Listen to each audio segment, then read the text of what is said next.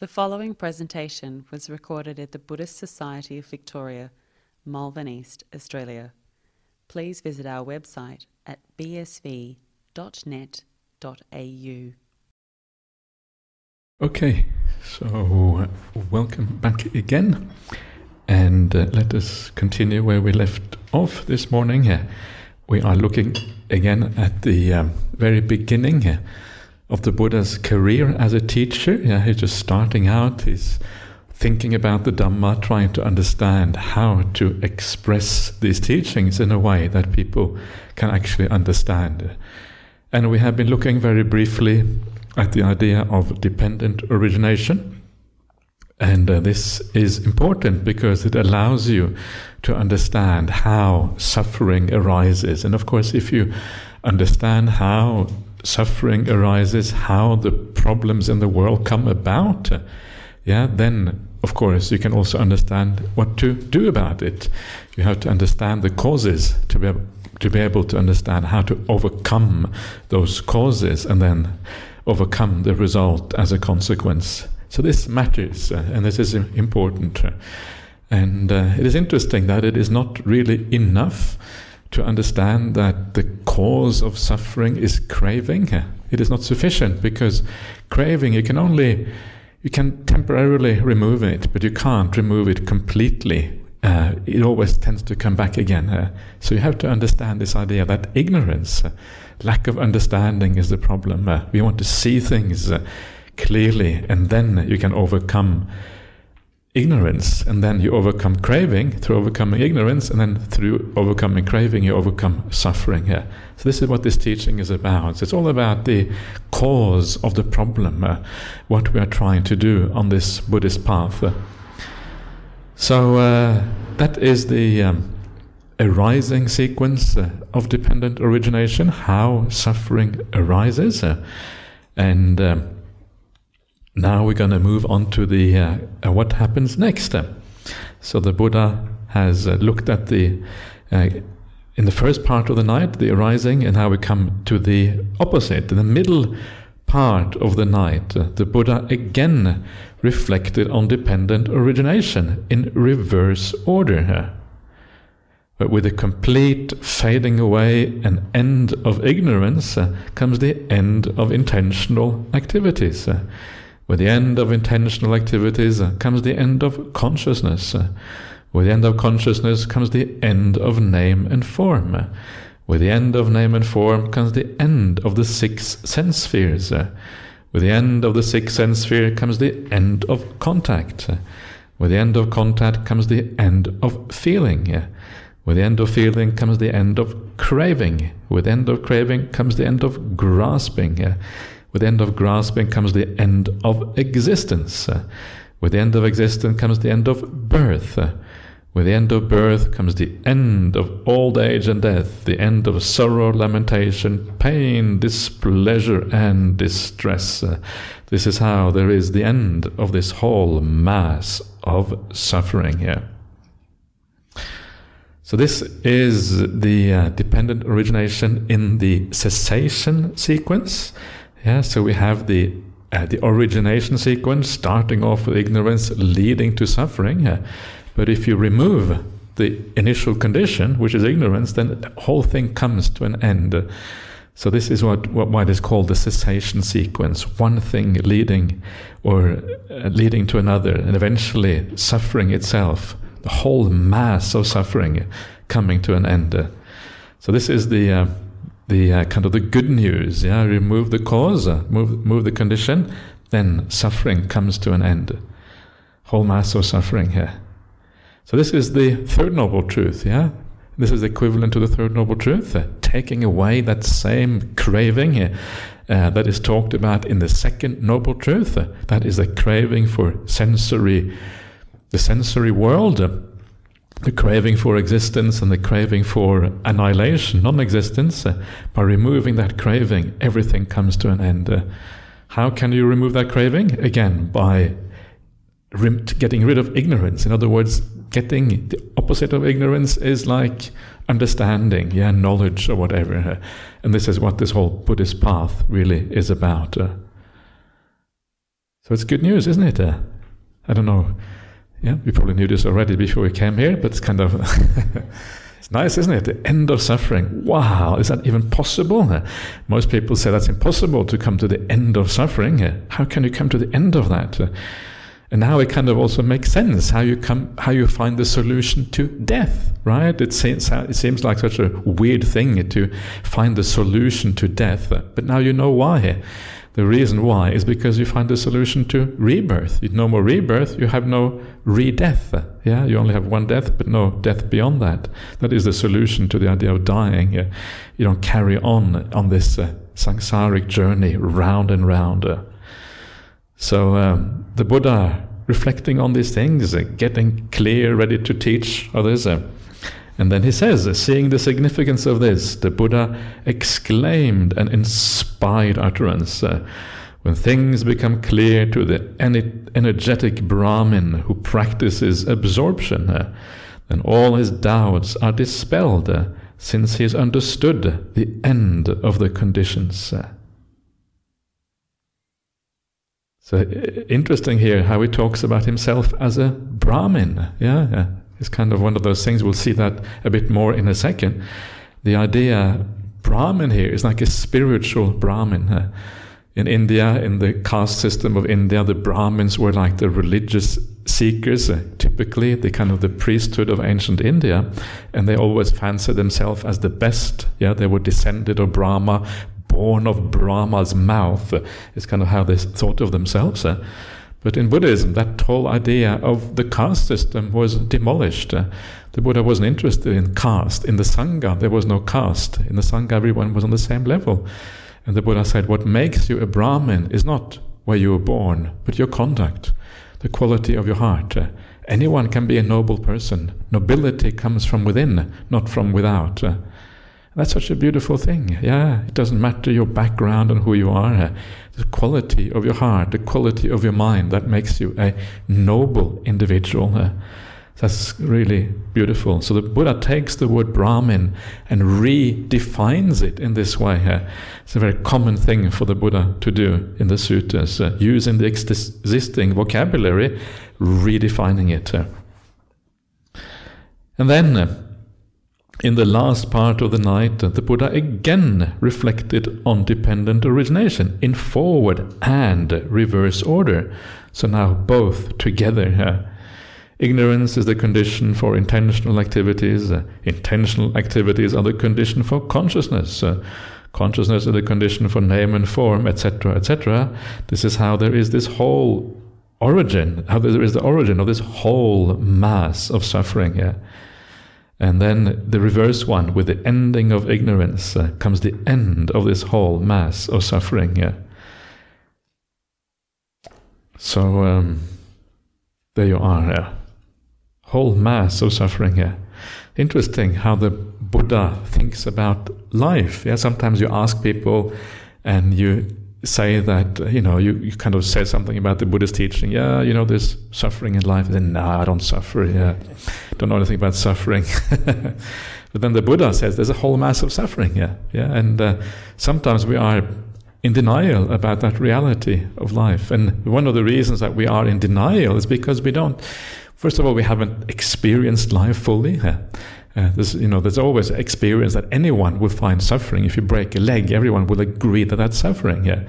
If someone who's close to you dies, it's going to be suffering for the majority of people. So often we haven't had enough experiences in life. We don't really know what suffering means. But the problem is also one of perspective. Perspective means that sometimes you have to extract yourself from the ordinary life to understand what suffering is about. Suffering is often not immediately obvious. For example, the restlessness of craving, the restlessness of desire that always drives you on. We often not experience that as suffering. But when you become really peaceful and really quiet, you start to understand, actually, that's suffering. It's like this, you're being a slave to craving, as it says in the suttas. Craving is the master. You are the slave. Isn't that interesting? It's very interesting. Craving brings out the whip and says, run around and do things. And that's exactly what you do. And we all do. Because craving is in charge. And then when you calm down, you become peaceful, that's when you become free of that slavery. In the meantime, you're a slave. Hard to see this. So sometimes you need the contrast. So any one of you who has had a bit of peace in your meditation, who has seen an alternative to the normal way of existing, you will start to understand more about dukkha, more about suffering, what it actually means. It's a very profound thing. Sometimes we can't even see what's going on. This is part of the problem. People don't really have a full appreciation of life very often.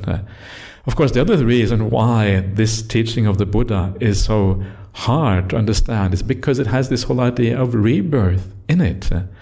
And we are trapped in this little life, this kind of very narrow existence with birth here and death there, and we exist in between, and that's all we know. We're like that chick in the eggshell, inside the egg. We don't see reality until we break out of that eggshell. So because we have this very narrow vision of reality, we are completely deluded, we are ignorant about what actually is going on. This is why right view is so important, because it shows you the kind of the horror show of existence. That's it's strange, isn't it? You kind of horror show and then we laugh because, but actually we should probably cry, right? So it is like that. But this is why the problem is so profound. That's why there is this whole mass of suffering. It is problematic, and sometimes we need this idea of faith and confidence in these teachings. We need to not just to accept the ordinary values of our existing society, to accept the ideas that come down, that we are taught at school and from our parents. The world is much more than that, and then we need to. This is where faith and confidence comes into these teachings. Anyway, so that's what the Buddha reflects, and then he says, seeing the significance of this, the Buddha exclaimed an inspired utterance, when things become clear to the energetic Brahmin who practices absorption, he defeats the army of the Lord of Death like the sun beaming in the sky. Lord of Death is Mara, the army of Mara. The army is Sena. So it's like the Senapati, is like the general. So this is Mara Sena, I think is the Pali here. I haven't looked it up, but I'm pretty sure it is. He defeats the army of Mara like the sun beaming in the sky. The Buddha is like the sun beaming in the sky, illuminating life, illuminating the dark corners of our mind, illuminating, giving us this possibility of seeing things that we haven't seen before. Anyways, that's what happens according to this story after the awakening of the Buddha. Did this happen exactly like this? It's hard to know, isn't it? This is that only the person there is the Buddha, no one else is around. So assuming that he has told somebody, maybe it is true. It's very hard to know. Usually when the Buddha speaks, you have a sutta about it. But this is not the sutta, this is a narrative, this is a story. So where have they got the stories from?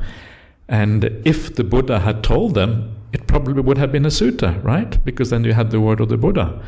So did it happen exactly like this? Doesn't really matter, because we know the Buddha taught dependent origination. We know he had insight into that. So the truth is basically true, even though the details may be a bit uncertain.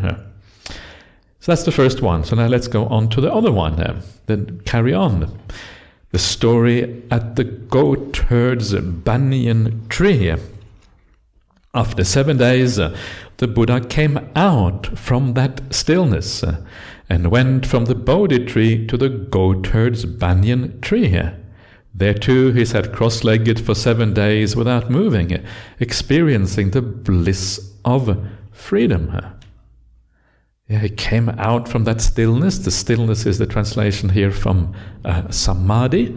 There's many different translations of that word, but stillness is Ajahn Brahm's favorite translation of samadhi, and in this case, I not always follow Ajahn Brahm's translations, but I think in this case it's a very good idea.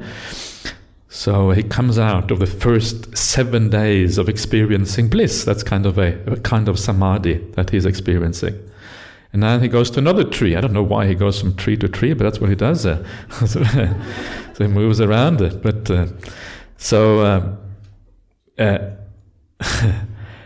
And then a conceited Brahmin went up to the Buddha, exchanged pleasantries with him, and said, "Good Gautama, how is one a Brahmin? What are the qualities that make one a Brahmin?"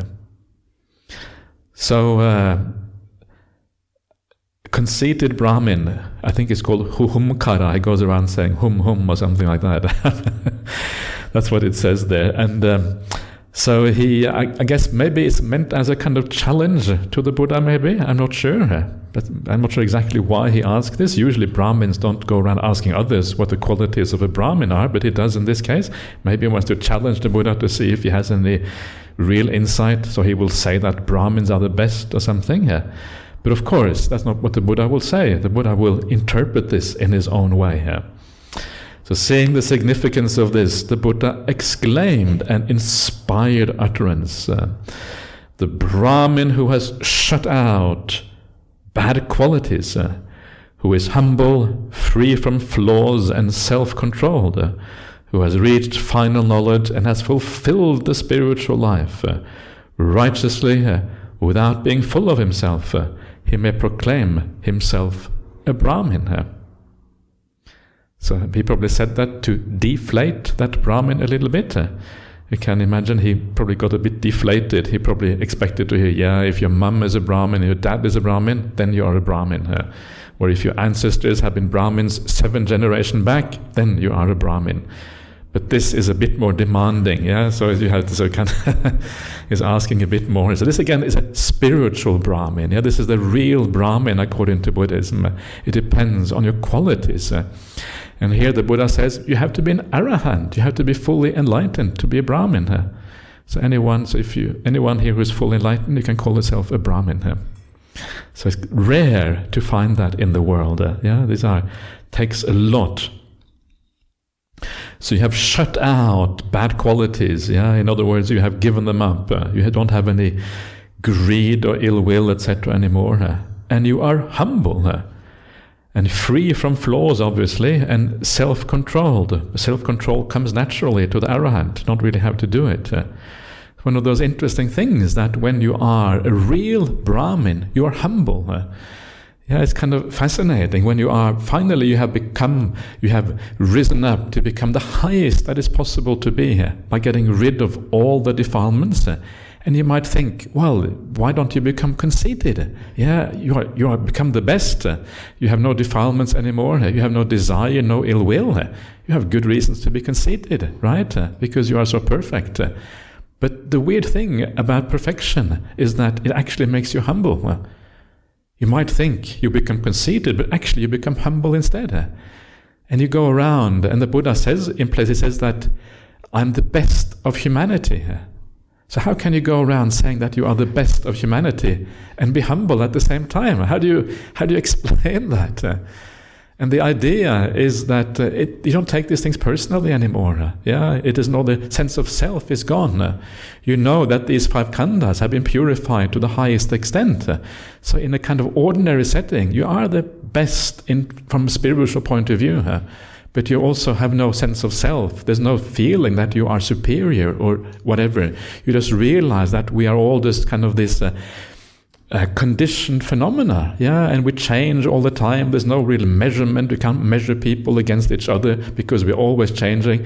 Maybe today you are more nice than your person sitting next to you. I'm not sure. I don't know. Not sure which one of us is nicer today, but one of us is probably nicer today. But tomorrow it's the other way around. The other one is nicer, right? Because we're always changing. Yeah. There is no kind of essence, the real you, who is always the same. And because of that, we cannot measure each other in that way. And so there is no measurement going on. And every one of us has the capacity to become an arahant as well. So measurement is kind of crazy. And yet, when you do become an arahant, still, you are more purified than anyone else. The Buddha says if you're going to compare people in superior and inferior, the only superior people in the world are the noble ones. They are superior.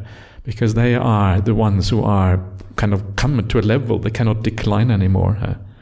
So it's kind of fascinating. You are the best in the world, but you're also humble at the same time. It kind of sounds contradictory when you think of it from an ordinary point of view. He has reached final knowledge. Anya is the Pali word for final knowledge. There's no further knowledge. You have completed, fulfilled the brahmacharya, the spiritual life. Righteously, without being full of himself, he may proclaim himself a Brahmin.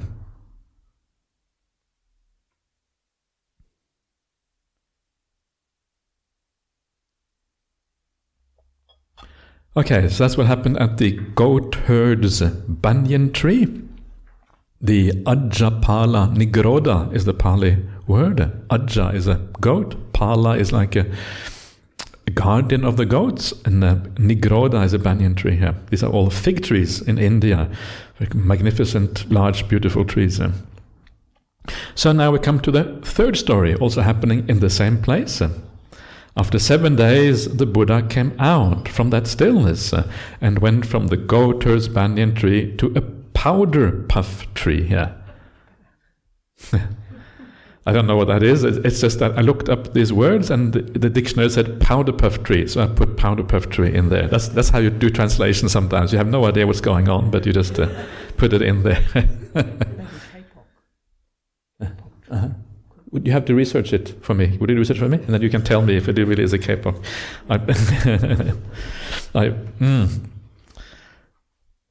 There too, he sat cross-legged for 7 days without moving, experiencing the bliss of freedom. Just then, an unseasonal storm was approaching, bringing 7 days of rain, cold winds, and clouds. Muchalinda, the Dragon King, came out from his abode. He encircled the body of the Buddha with 7 coils and spread his large hood over his head, thinking, "May the Buddha not be hot or cold, nor be bothered by horseflies or mosquitoes, by the wind or the burning sun, or by creeping animals and insects." It's interesting, he says the Buddha shouldn't be bothered by creeping animals, and then yet he's a snake himself. So it's this is a Naga. It's kind of fascinating. But I guess it doesn't really count, I suppose.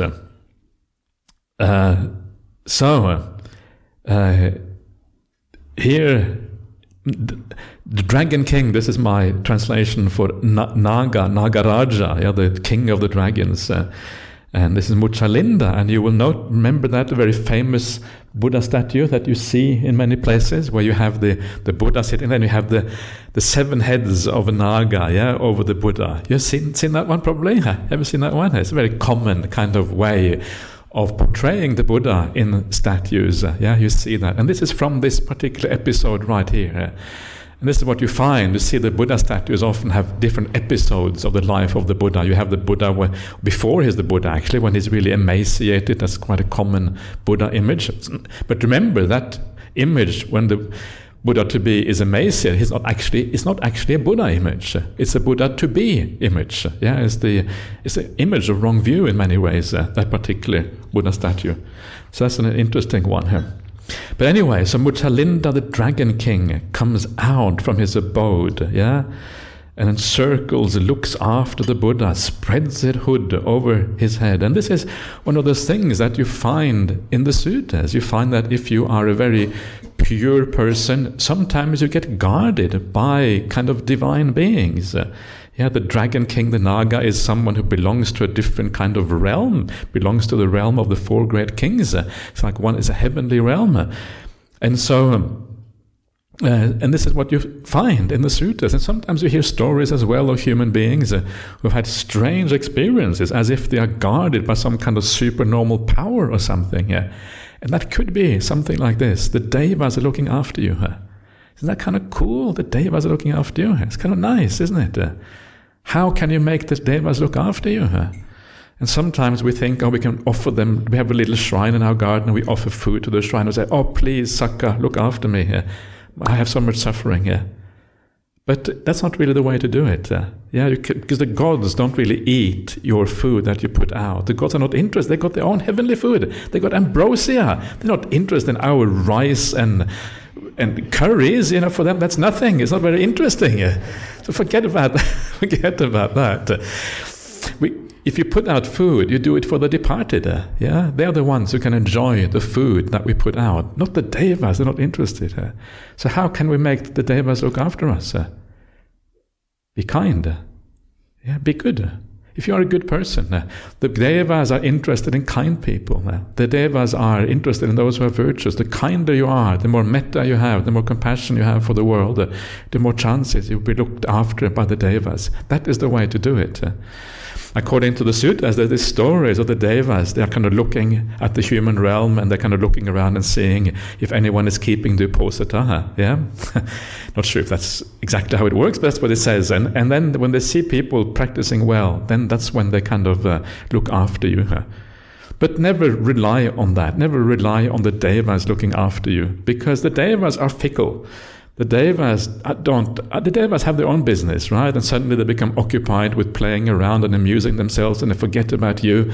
And that is just when you're about to have an accident with your car, and then the devas are no longer protecting you. So don't rely on the devas. Drive carefully. That's the only way to do things. So I think it's possible for devas to look after us, but it's not something we should ever rely on. You should be independent and look after yourself. That is a very important thing. But I'm saying all of these things because it is possible that this actually happened. It looks a bit like a legend, and I think it's quite possibly a legend and a mythology as well. Sometimes it's very hard to pick out what is legend and what is real.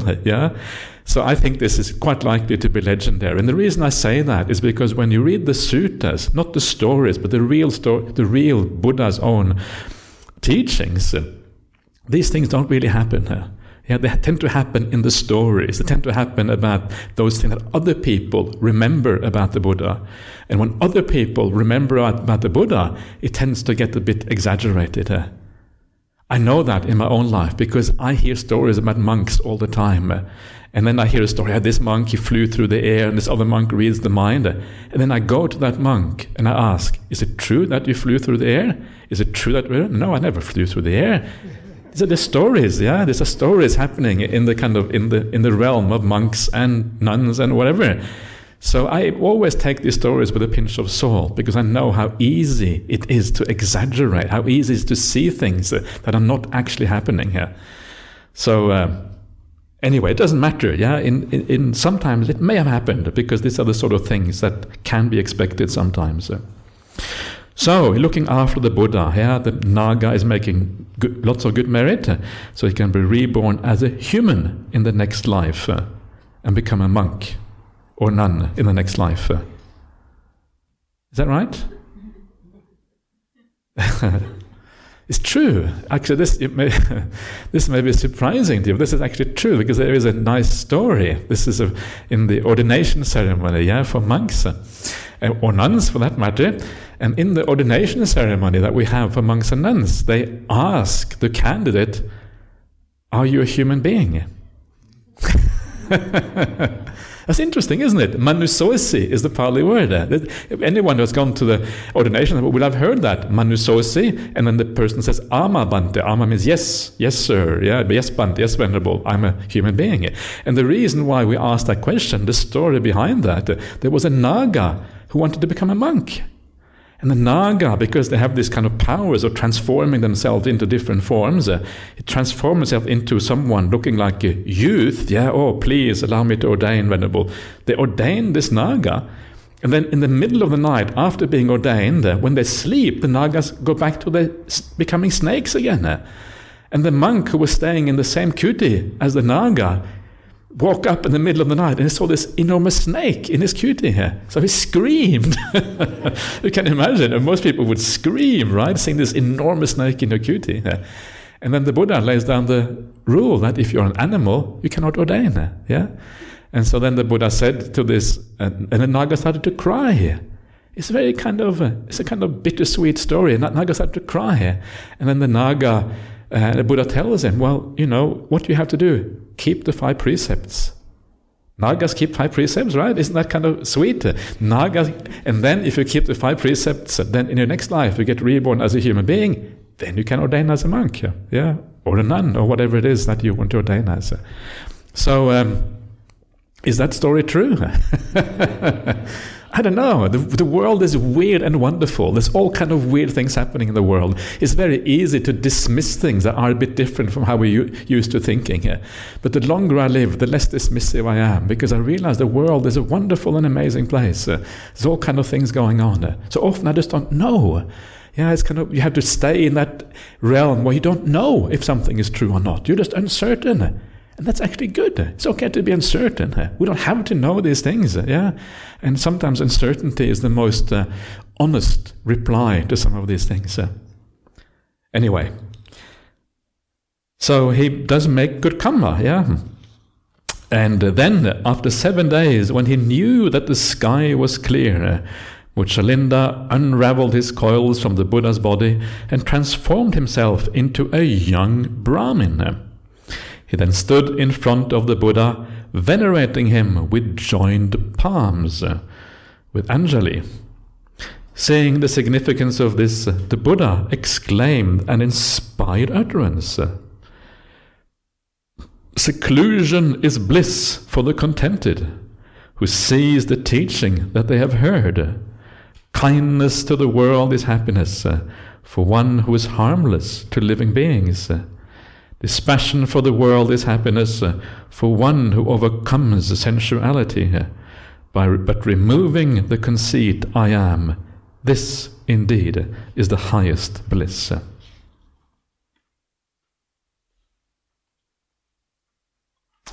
So, beautiful verse. Very inspiring. The Buddha is maybe giving a teaching to this young man, or this young snake, or whatever he is unsure exactly what he is, a young dragon. And the beautiful idea, seclusion is bliss for the contented. Yeah, if you are going to enjoy seclusion, if you're going to enjoy staying in a small cutie by yourself in the forest, if you're going to enjoy being on a retreat center far away from the worldly things, the requirement is that you are content. Because if you're not content, it means you are run by craving all the time, by ill will, all of these kind of things. But if you have a deep sense of contentment within, then seclusion becomes possible. Yeah, so contentment is so important in life. And so it's really worthwhile developing that contentment, whereby you're no longer so pulled around by the world around you, pulled by the nose, as they say here. But you actually, instead, you are, yeah, my life is good enough. I don't need anything more. You're happy with the way things are.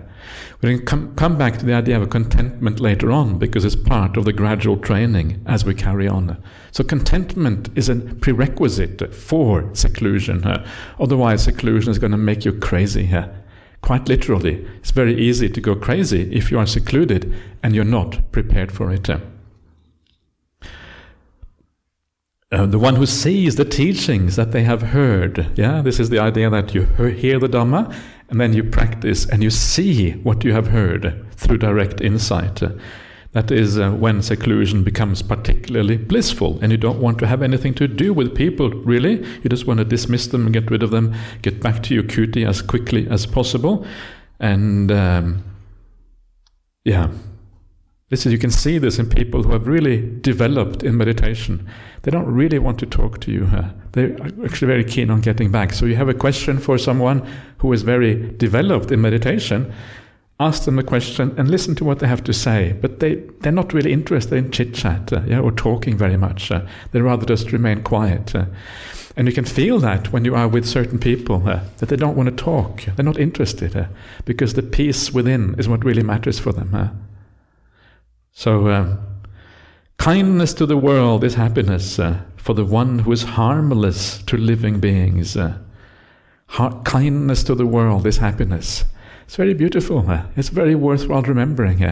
Often we look for happiness in the wrong place. But the basic kind of happiness for everyone is to be kind to others. If you treat other people well, you feel good about yourself. Yeah, it is so obvious. And this is such an important part of the Buddhist path.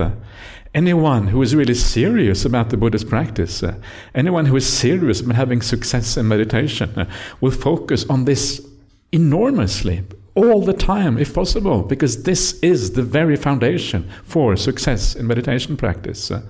Sila, kindness to the world. Be as kind as you can, moment after moment, again and again, week in, week out, month in, month out, year in, year out.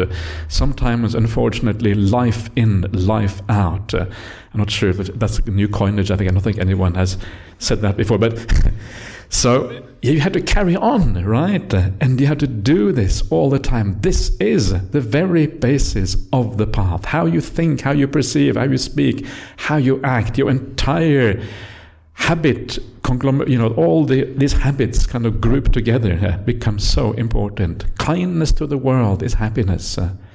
It's a very beautiful thing. Happiness is not in having a big house or a big car or a nice relationship or being famous or being whatever, high status. This is the real happiness. For one who is harmless to living beings, dispassion for the world is happiness. For one who has overcome sensuality. Here you can see the increasing degrees of happiness. Dispassion for the world means that you are no longer interested in the world. The world here refers usually to kama loka, the world of sense, the sense world. That's usually what it means. So here you have no interest in that world of sensuality. Dispassion, viraga, the opposite of desire for that world. If you have overcome sensuality, kama, overcome interest in sensual pleasures, then dispassion for that whole world is happiness. We don't understand how sticky this world is. We don't understand how much suffering the ordinary world actually gives us. This is one of the most difficult things to overcome on the entire spiritual path. The stickiness of the sensual realm is very, very sticky because it appears to be so beautiful.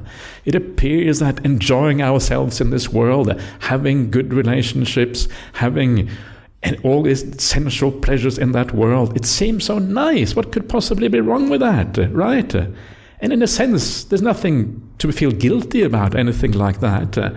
But it is always suffused with suffering all the way through. The very craving that we have to fulfill these things, the state of craving is actually a state of suffering. And that whole world is problematic. And when you watch what's happening in the world, that is part of that sensory realm. Look at what's going on in the world. People are despairing because of the wars going on, or whatever else it is happening in that world. And then that's your private realm is difficult enough, with people getting sick and dying and having arguments and all these problems and fighting over things in this world. And then you look at the world in the large scale, exactly the same thing happened on the large scale.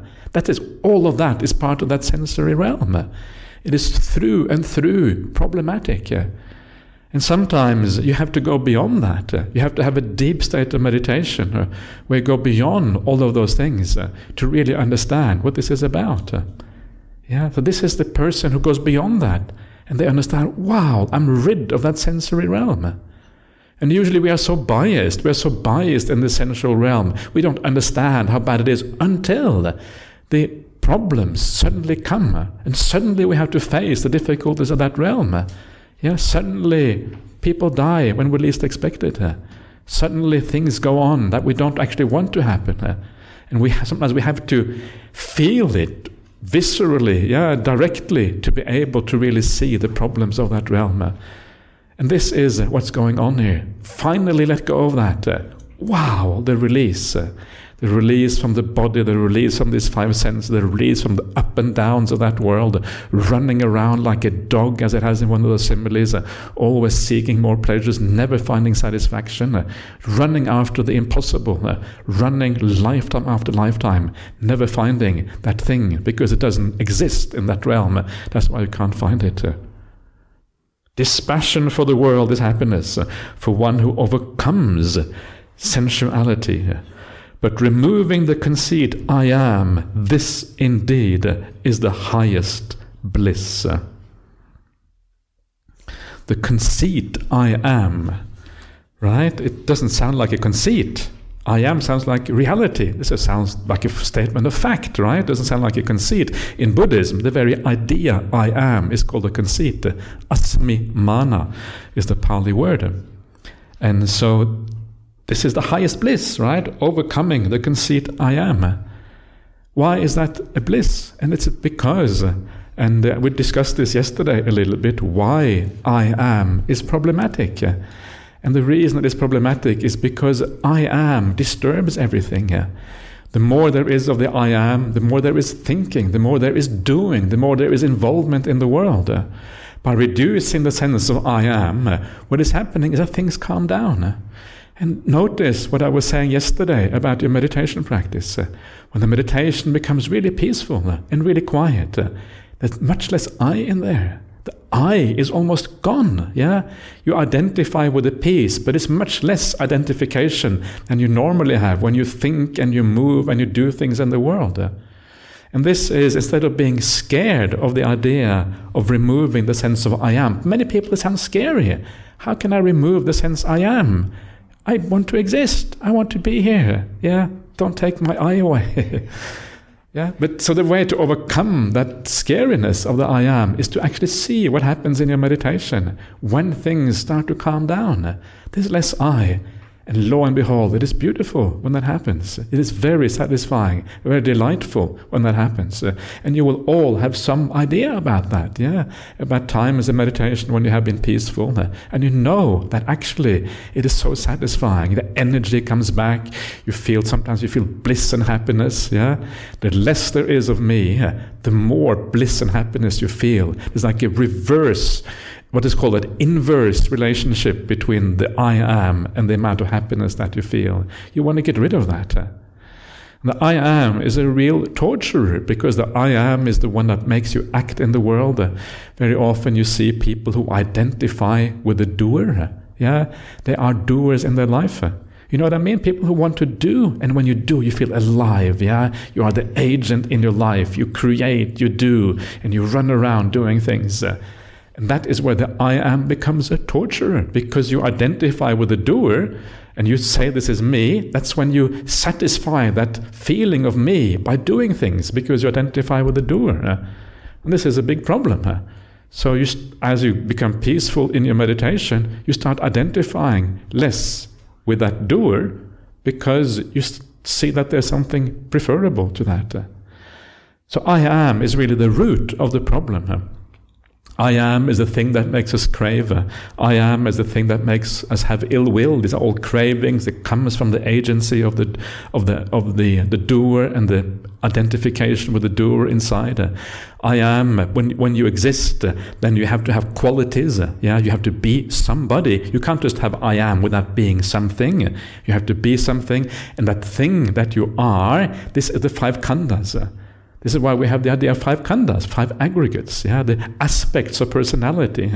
So you identify with certain feelings, certain perceptions, consciousness, with doing, with certain forms. And because those feelings and perceptions, they also relate to how the world outside. Yeah, you feel good inside if the world praises you, for example, right? So because that, you start looking for praise in the world. And then we start attaching to things in the world because of our I am inside. And so it leaks into the world, the sense of I am. And we attach to things outside. And this is how I am leads to this problem of attachment to the sensory world. And then the whole thing carries on like this. So I am is at the root. If you eliminate I am, this is the deep elimination of ignorance at the beginning of dependent origination. When you see through that, the whole thing starts to unravel. And then eventually craving comes to an end and suffering comes to an end. This is all extremely interesting. Right? I don't know about you, but I think this is really fascinating stuff. And it's deep psychology. And yeah, but this is kind of the Buddhist path. So don't be afraid of I am. Sorry, don't be afraid of removing I am. Be afraid of I am. Don't be afraid of removing I am. Try to understand it in a way so it doesn't sound scary. Yeah. Okay.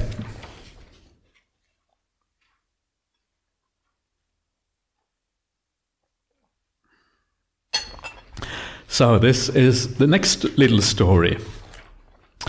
The story at the ape flower tree. So again, I just used a dictionary, and the dictionary said ape flower tree, so I put that in there.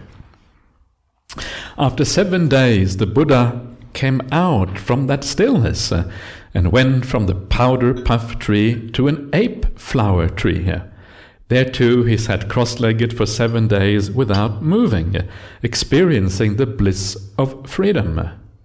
Just then the merchants Tapussa and Balika were travelling from Ukkala to that area. Then a god who was a former relative of theirs said to them, "Sirs, a Buddha who has just attained awakening is staying at the foot of an ape flower tree. Go to that Buddha and offer him baked goods and honey. That will be for your benefit and happiness for a long time." It's kind of cool to have relatives in the heavenly realm who tell you what to do, point out the Buddhas to you. Yes, I hope it would be, yeah. So maybe if you get reborn in a nice Devaloka, you can kind of help your relatives later on and can point out, go there, this way. Yeah, this one is enlightened, this one is clueless, and go here.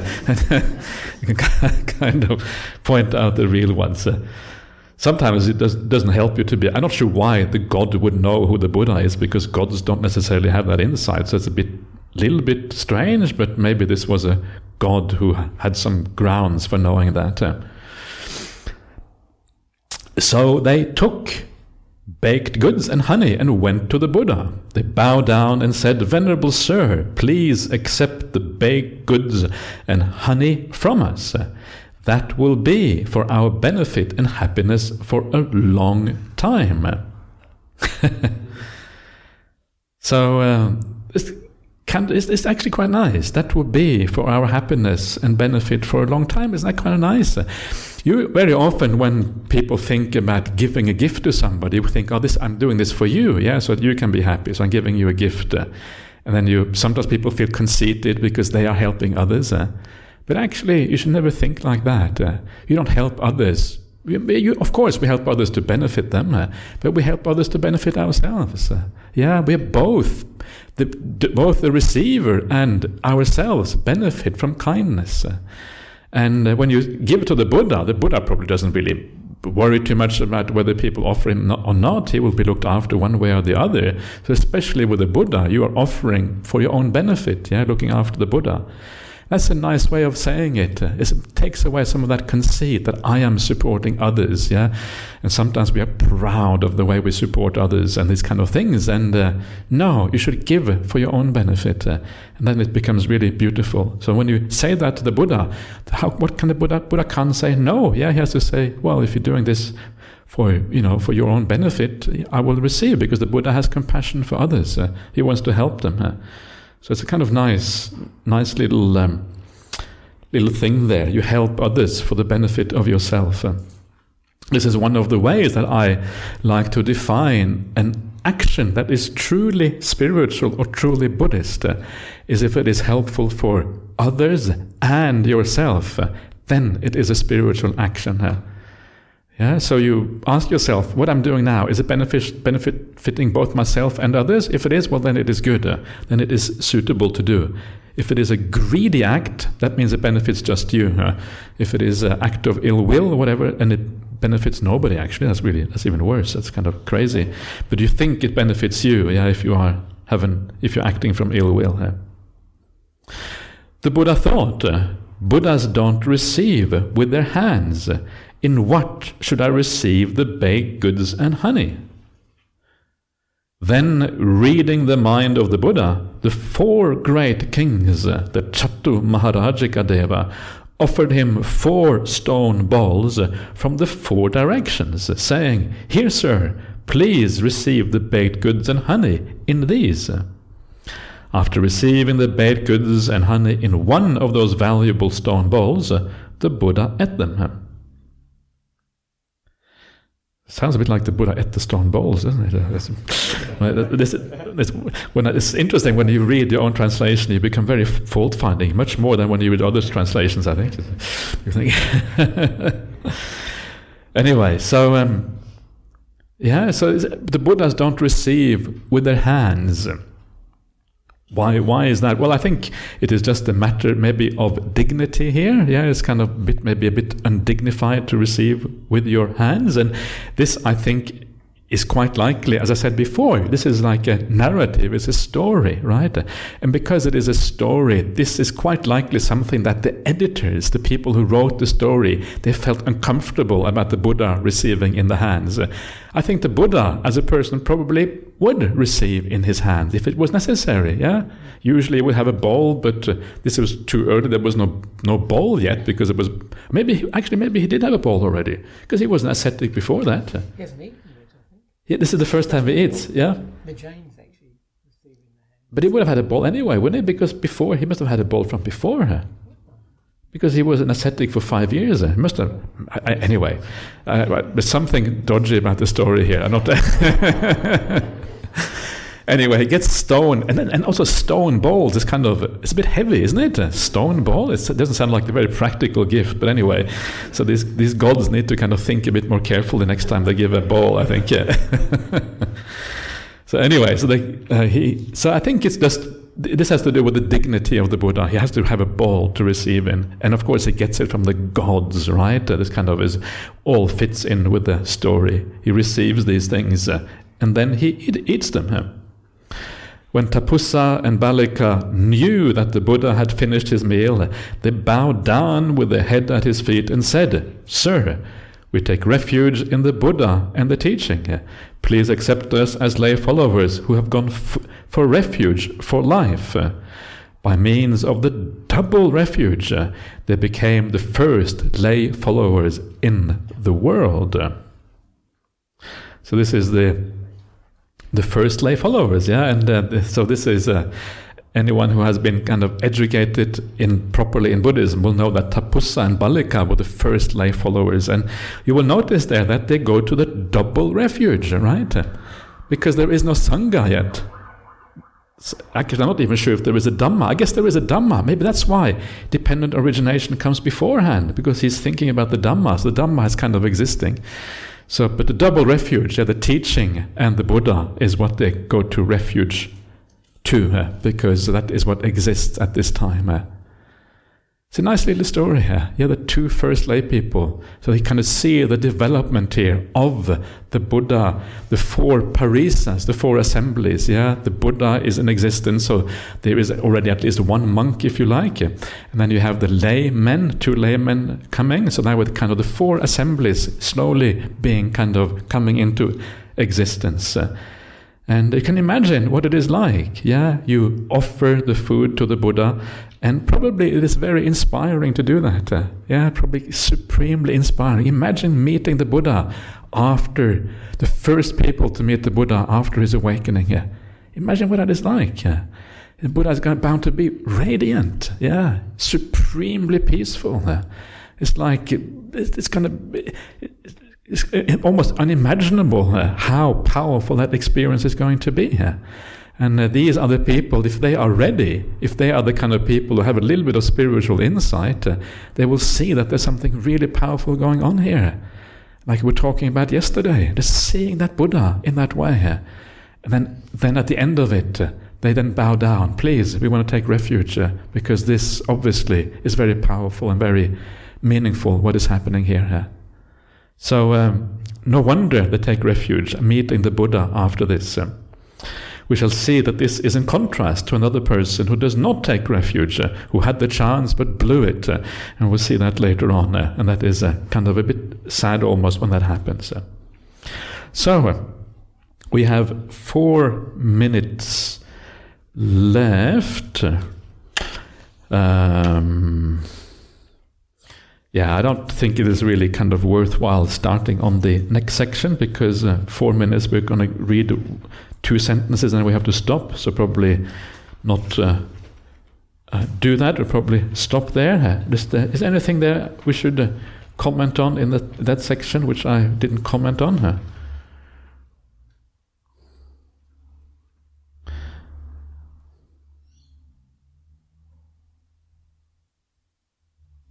No, I think that's maybe enough. So please continue enjoying yourself, have a nice cup of tea later on, and then we'll see you back again at 6:30 this evening. Let's just finish off by paying homage to the Triple Gem.